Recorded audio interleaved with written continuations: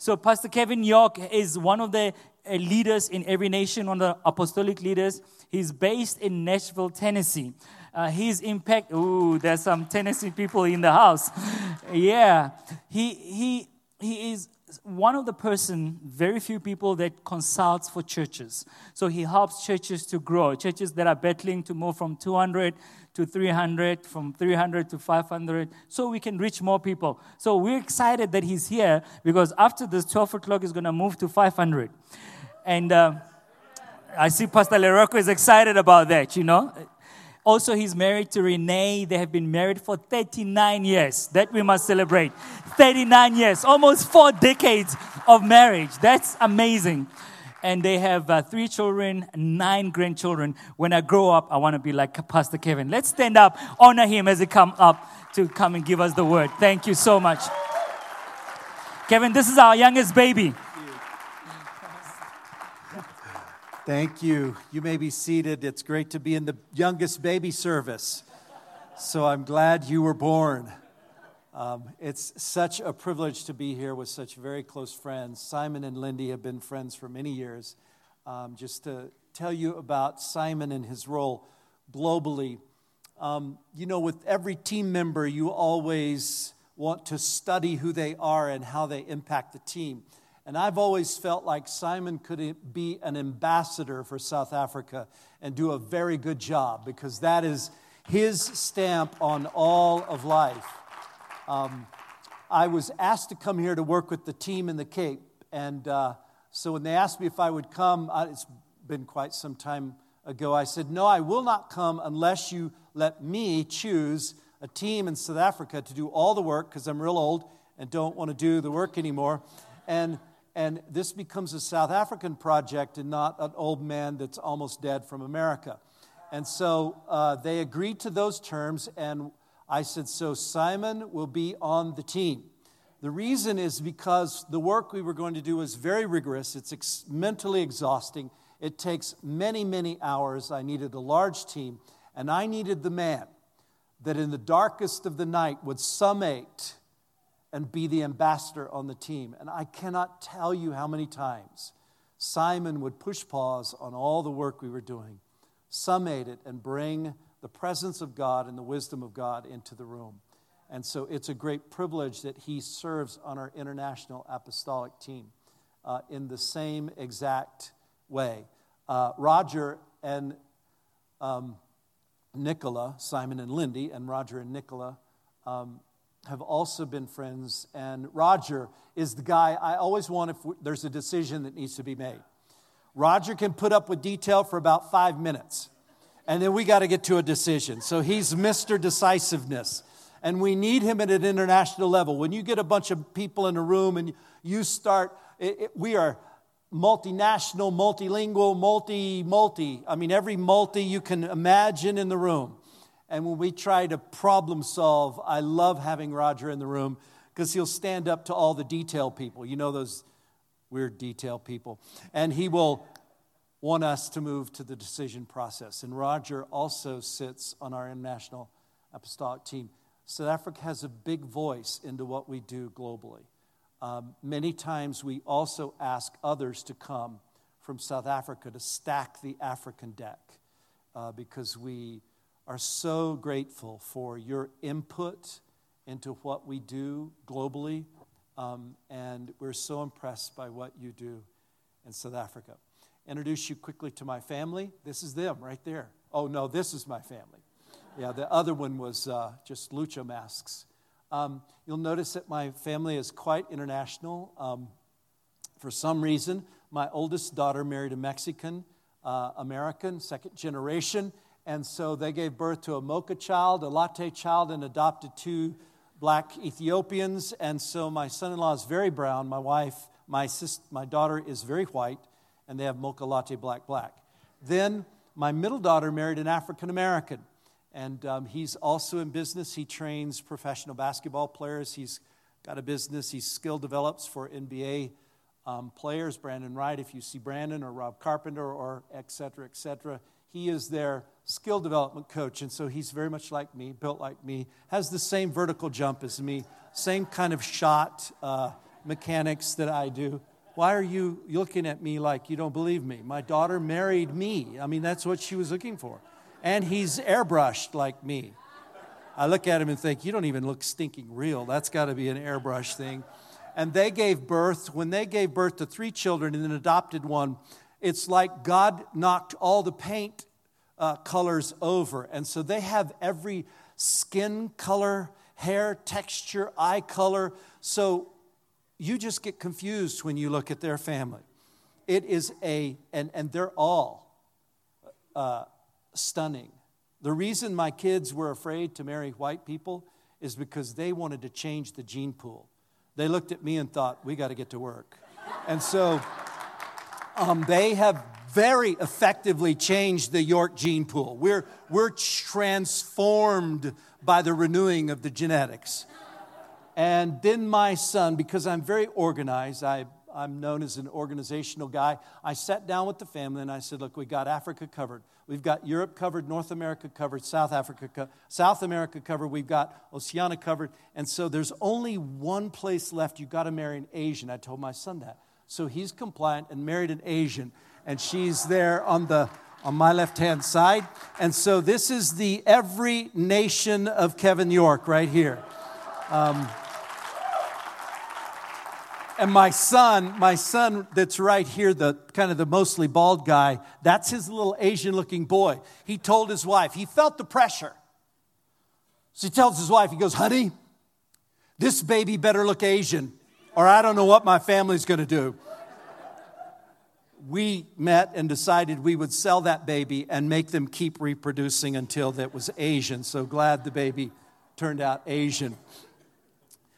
Take out your Bibles. Yes, I will get to the Bible. We're going to spend 5 minutes in the Bible. I just wanted to talk about my family because I'm missing them deeply.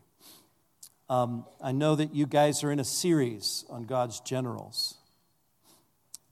Anyone that is ever known as a hero, whether it's male or female, becomes a hero because they somehow engage evil and bring about change. That's why they're a hero. And so I want to talk a bit about engaging evil and fighting against evil. Evil began with a collaborative effort of Satan and 2 humans. And since that day in the Garden of Eden, if you believe in the biblical story of creation, evil was born and has been pervasive ever since then. The event there not only catastrophically damaged the human condition, but it empowered the spiritual place that Satan had. Now he had access to the whole of the planet. And so the malignant nature of human evil conjoined to satanic evil has created the mess that we are in today. And you can't escape the mess. I mean, you may think with your president, we got one of those too. We voted for the tweeting president. Enough said. So everybody knows about our president because he tweets every 5 minutes things. So what we're praying is God would sew his mouth shut and that his staff would damage all of his technological things so he couldn't tweet. But evil is very pervasive. And so it was in the day of Scripture. Aren't you glad that the Bible was born in the worst of times? Because it is the single thing that shows us what's wrong with society and the single thing that shows us how to fix what's wrong with society. And so the city of Ephesus was quite a place for evil. It was the temple of Artemis' home. Evil was rampant, and it was very destructive. And so Paul was writing to the Ephesians to tell them how to fight. And as he comes into the 6th chapter, he has framed 2 things before we read it. Through this whole book, he identifies 2 things about fighting. Number 1, you fight in Christ if you're a believer. Say, in Christ. Say it louder. And now say, fight in Christ. When you're fighting for your marriage, you are fighting in Christ. When you fight in the marketplace, you're fighting in Christ. When you're fighting political systemic injustice, you are fighting in Christ. Wherever you find evil and you fight it, you are fighting it in Christ. The second thing that Ephesians frames is it is in community. Everybody say in community. When you fight, you are fighting in community. When you fight for your marriage, hopefully you're fighting it in a community of believers. God is a three beings in one, and it is community. If you take theology on a master or PhD level, they begin with the Trinity. Because God could not design anything with beings in it that would not be communal. And so the idea of a great Christian that is not connected to a local family is a myth, actually. You couldn't possibly be. It's a diametrically opposite term, and it's found nowhere in Scripture. So when you read this is not about you. It's about us. It's about we, okay? And it's about who we are in Christ, and that's critical. Let us read. Ephesians chapter 6, starting in verse 10. Finally, be strong in the Lord and in the strength of His might. Put on the whole armor of God that you may be able to stand against the schemes of the devil. For we do not wrestle against flesh and blood, but against the rulers, against the authorities, against the cosmic powers over this present darkness, against the spiritual forces of evil in the heavenly places. Therefore, take up the whole armor of God, that you may be able to withstand in the evil day, and having done all, to stand firm. Stand therefore, having fastened on the belt of truth, and having put on the breastplate of righteousness, and as shoes your feet, having put on the readiness given by the gospel of peace. In all circumstances, take up the shield of faith, with which you can extinguish all the flaming darts of the evil one, and take the helmet of salvation and the sword of the Spirit, which is the word of God, praying at all times in the Spirit with all prayer and supplication. To that end, keep alert with all perseverance, making supplication for all the saints. Let us pray. Jesus, we ask you to be present, to teach us and to guide us. Jesus, I pray that if there's anyone here that you are not the Lord of their life and they're trying to discover what that means, that you would speak to them somehow through my voice and your presence. In Jesus' name, amen. A life in Christ is an extraordinary life, but we will face serious opposition in our lives. Serious opposition. Paul wanted the Ephesians to know that evil was real, that it was not a metaphor. Hopefully in South Africa, most people think that evil is not a metaphor, that there's actually a power and a person behind that. But where I live, most Americans think that evil is some kind of a metaphor. And so Paul wanted to make sure that the Ephesians knew that evil was real. So he began to stack up concepts of evil. He said evil schemes. How many of you think that sounds really bad? Think about this. There is a scheme of evil about us. I do advanced strategic planning. It's shocking to think that there is a strategic plan in play, and it's evil, and it's aimed at us. Encourage yourself in the Lord with that. Evil schemes. There's evil forces. He said there's an evil one and there's an evil day. How many of you ever had an evil day? How many of you ever had an evil day that lasted a week? How many of you ever had an evil day that lasted a month and a year? I had an evil day that lasted 5 years. He's piling up these things. He's piling up. It is evil. It's worse than you think. On your worst day, it's worse than you think. He's saying everything is arrayed against you in the spiritual world, and there's a person and persons behind it. Now, it's important to feel the weightiness of that because of what he's about to say. So he says this, once you drink that Kool-Aid and you get it deep inside, is Kool-Aid a thing around here? Once you drink that appetizer, how's that? And why they don't sell that all over the world, I don't know, but that is like platinum, that is gold, it's addicting. I mean, it's terrible. You go to bed at night and you have a dream of appetizer. You're going, and then grapetizer is following the appetizer. And you think, what is this? And so, evil is pervasive. It's pervasive. It's evil from your own soul. Your soul is so dark and so evil, you couldn't stand it if you knew how evil it was. It's everywhere. When you wake up, the moment your eyes open, you're facing the evil of your soul. And you haven't even opened the door yet. But just in case you get depressed and say, I'm going to stay in bed, and so that the evil day doesn't happen, the evil day will come to you in your bedroom. It will get up in the bed with you, and Satan will just begin to have a conversation with you. And it will be worse, because the more you isolate as a believer, the more he will pick you off as fast as he can. And so the evil day is there. Now he says this, he starts repeating a word. Again, repetition. This is critical when you're studying the Bible. Don't go to commentaries. Just look for the repetition. Evil, evil, evil, evil, evil. Get it? Evil. Then he says, and because of that, you are not to be against flesh and blood.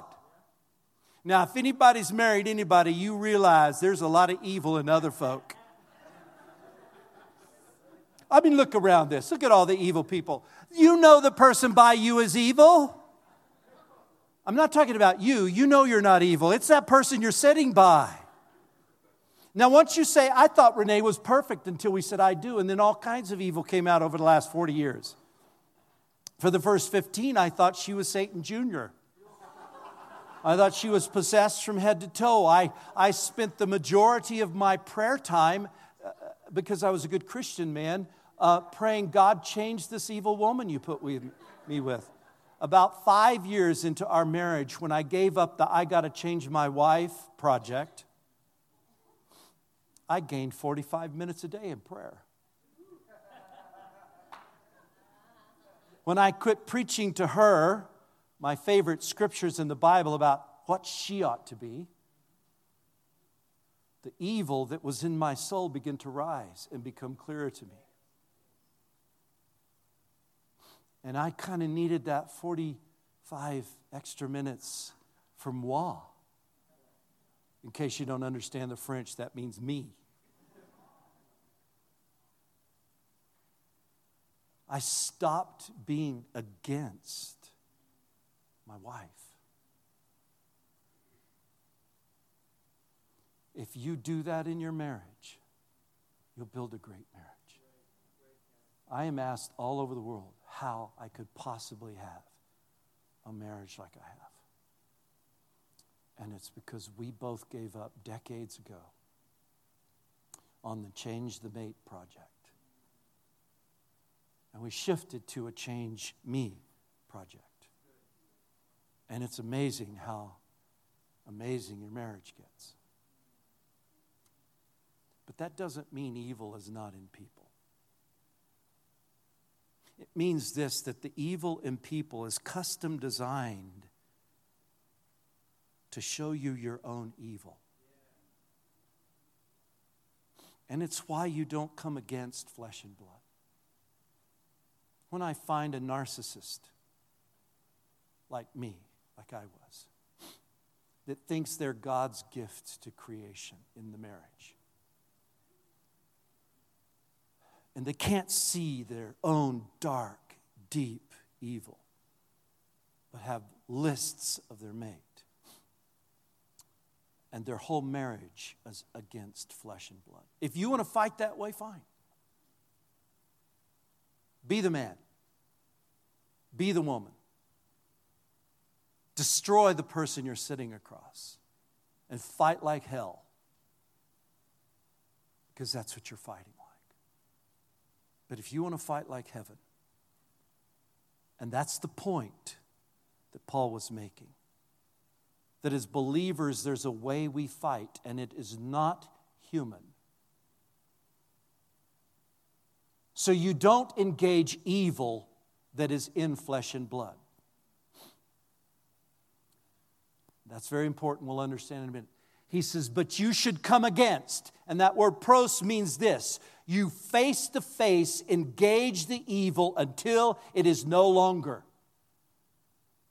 It's a continuing imperative. No, I'm going to stand against it and stand against it and stand against it and keep standing against it. And if I die and nothing changed, I still was a force against the evil. So it's against the wickedness in the heavenly places. It's against the evil day. It's against the evil one. It's against the demonic powers, but it is not against flesh and blood. Are you tracking with me? So if you want to fight evil, everybody say fight evil. You have to understand what it is that you are fighting. You're fighting evil and not flesh and blood, even though evil rises out of the heart of flesh and blood. Does that make sense? Good. Satan is real, demons are real, his schemes are real, and Paul wants us to know you are no match for Satan. But Satan is no match for you if you are in Christ and in community. And he wants that to be extremely clear to the Ephesian church, and I think it still preaches today. The next thing is fight empowered. Everybody say fight empowered. You fight evil empowered, to be strong in the Lord and in the might of his power. Now let's think about that concept. So you got to fight this evil. You got to stand against it. And then he tells you how. He says, you fight and your goal is to be strong in the Lord and in his mighty power, not yours. Okay, you may want to be the big bad man and you just go be the man and see how long that lasts you. Because the last time I checked, fighting in the flesh is not the way that he wants us to fight. And arrogance and pride and the deception that you're the man and you don't need God. And you just engage the fight. So to be strong in the Lord. Listen, the second thing he's saying is the goal is not to win. When you wake up every day, if your goal is to win against evil, you will not last in your marriage. If you wake up and you decide you're going to fight political, systemic injustice, you will quit long before any progress has been made, because winning is never your job. Your job is to wake up every day and say, today I am going to be strong in the Lord and in his mighty power, and that's all I have to do today. Because if I am strong in the Lord, that presupposes that inside of me I am leaning into Jesus Christ. And my goal is to be strong in him, and it is not to win. I decided I'm not going to fight against Renee, and I don't care about winning. And boy, if you want to make a tough decision, make that decision. It is far easier to fight Renee and want to win. The hardest decision is waking up every day and say, Jesus, today I'm going to exhibit the fruit of the Spirit. And when my wife's head is spinning and she's manifesting every devil in the world, that will not be an excuse for me to have pervasive kindness and gentleness and meekness and understanding. Because my job is to be strong in the Lord and in his mighty power, regardless of what's come. That, my friends, is hard to do. But you know what? That's being strong in the Lord. Now, something happens to you that he's about to describe if you wake up every day and you're going to be strong in the Lord. And the choice that you make every day about the relative importance of your life with Jesus Christ determines whether you're going to be armored or whether you're not going to be armored. You see, some Christians read this passage of Scripture and they think it's an active command. In other words, you go get this stuff on real quick because you're about to have a fight. Go get the sword and the shield and all that stuff that you don't even give a rip about until the day of battle.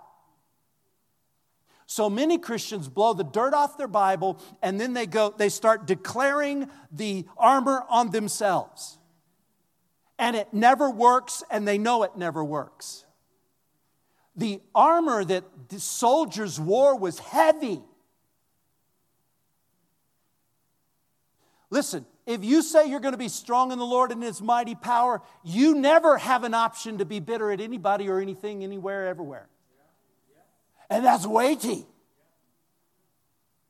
You're constantly using the Word of God because it is the preeminent authority for everything in life, and you cease to care about what you think. Because you've lived a life based on what you think, and it always ends up bad. And so the Word of God that is the sword of the Spirit, it is on you all the time.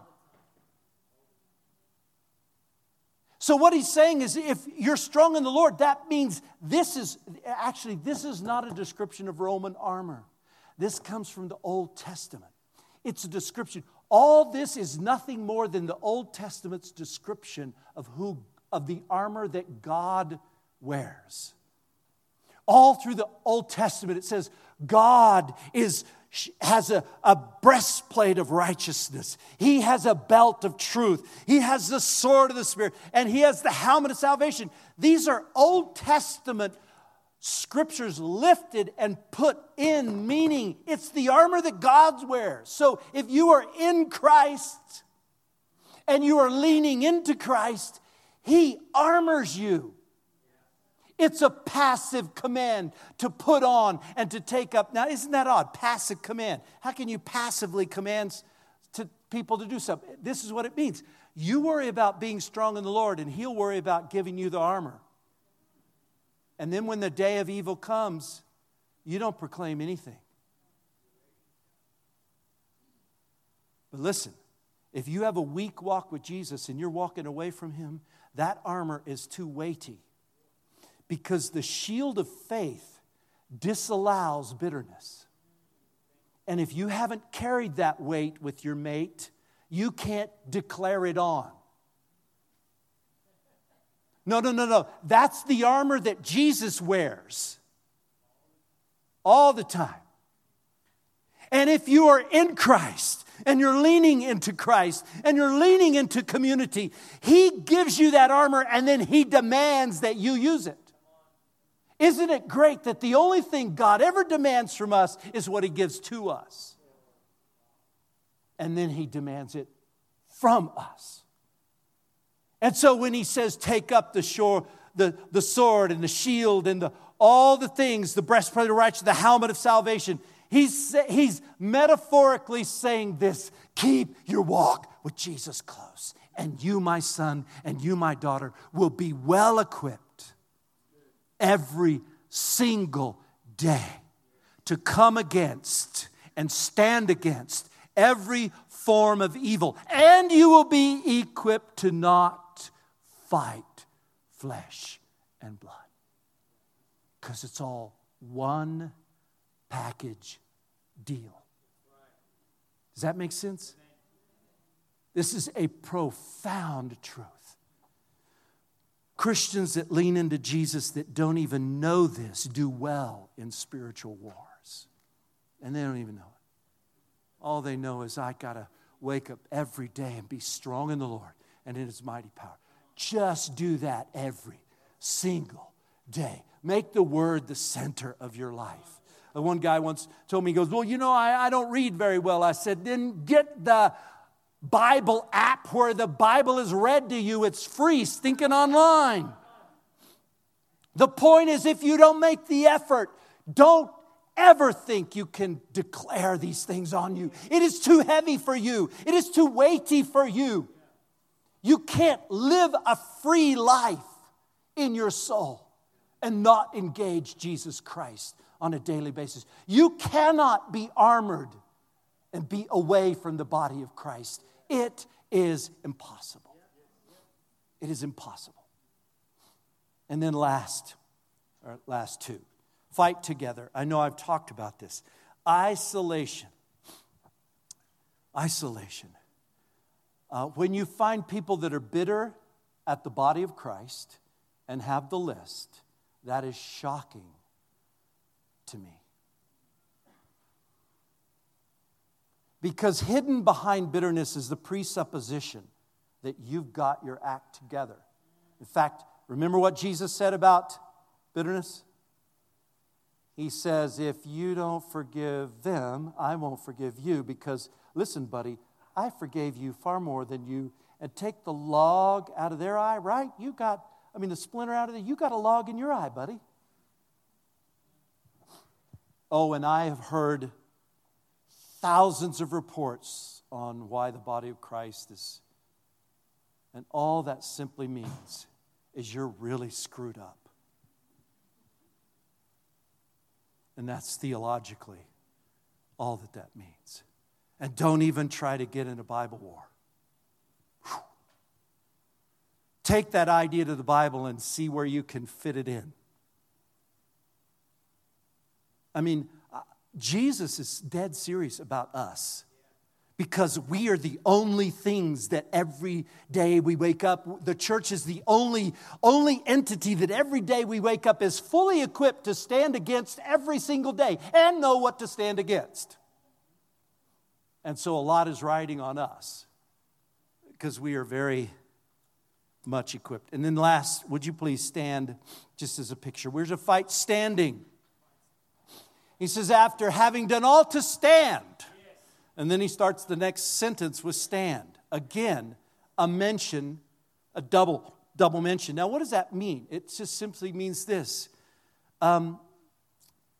If you're putting on, if your goal is to be strong in the Lord and His mighty power, you can last. You can stand forever for your marriage. You can stand. Because you wake up every day and you go, you know what? I have one goal, to be strong in the Lord and in His mighty power today.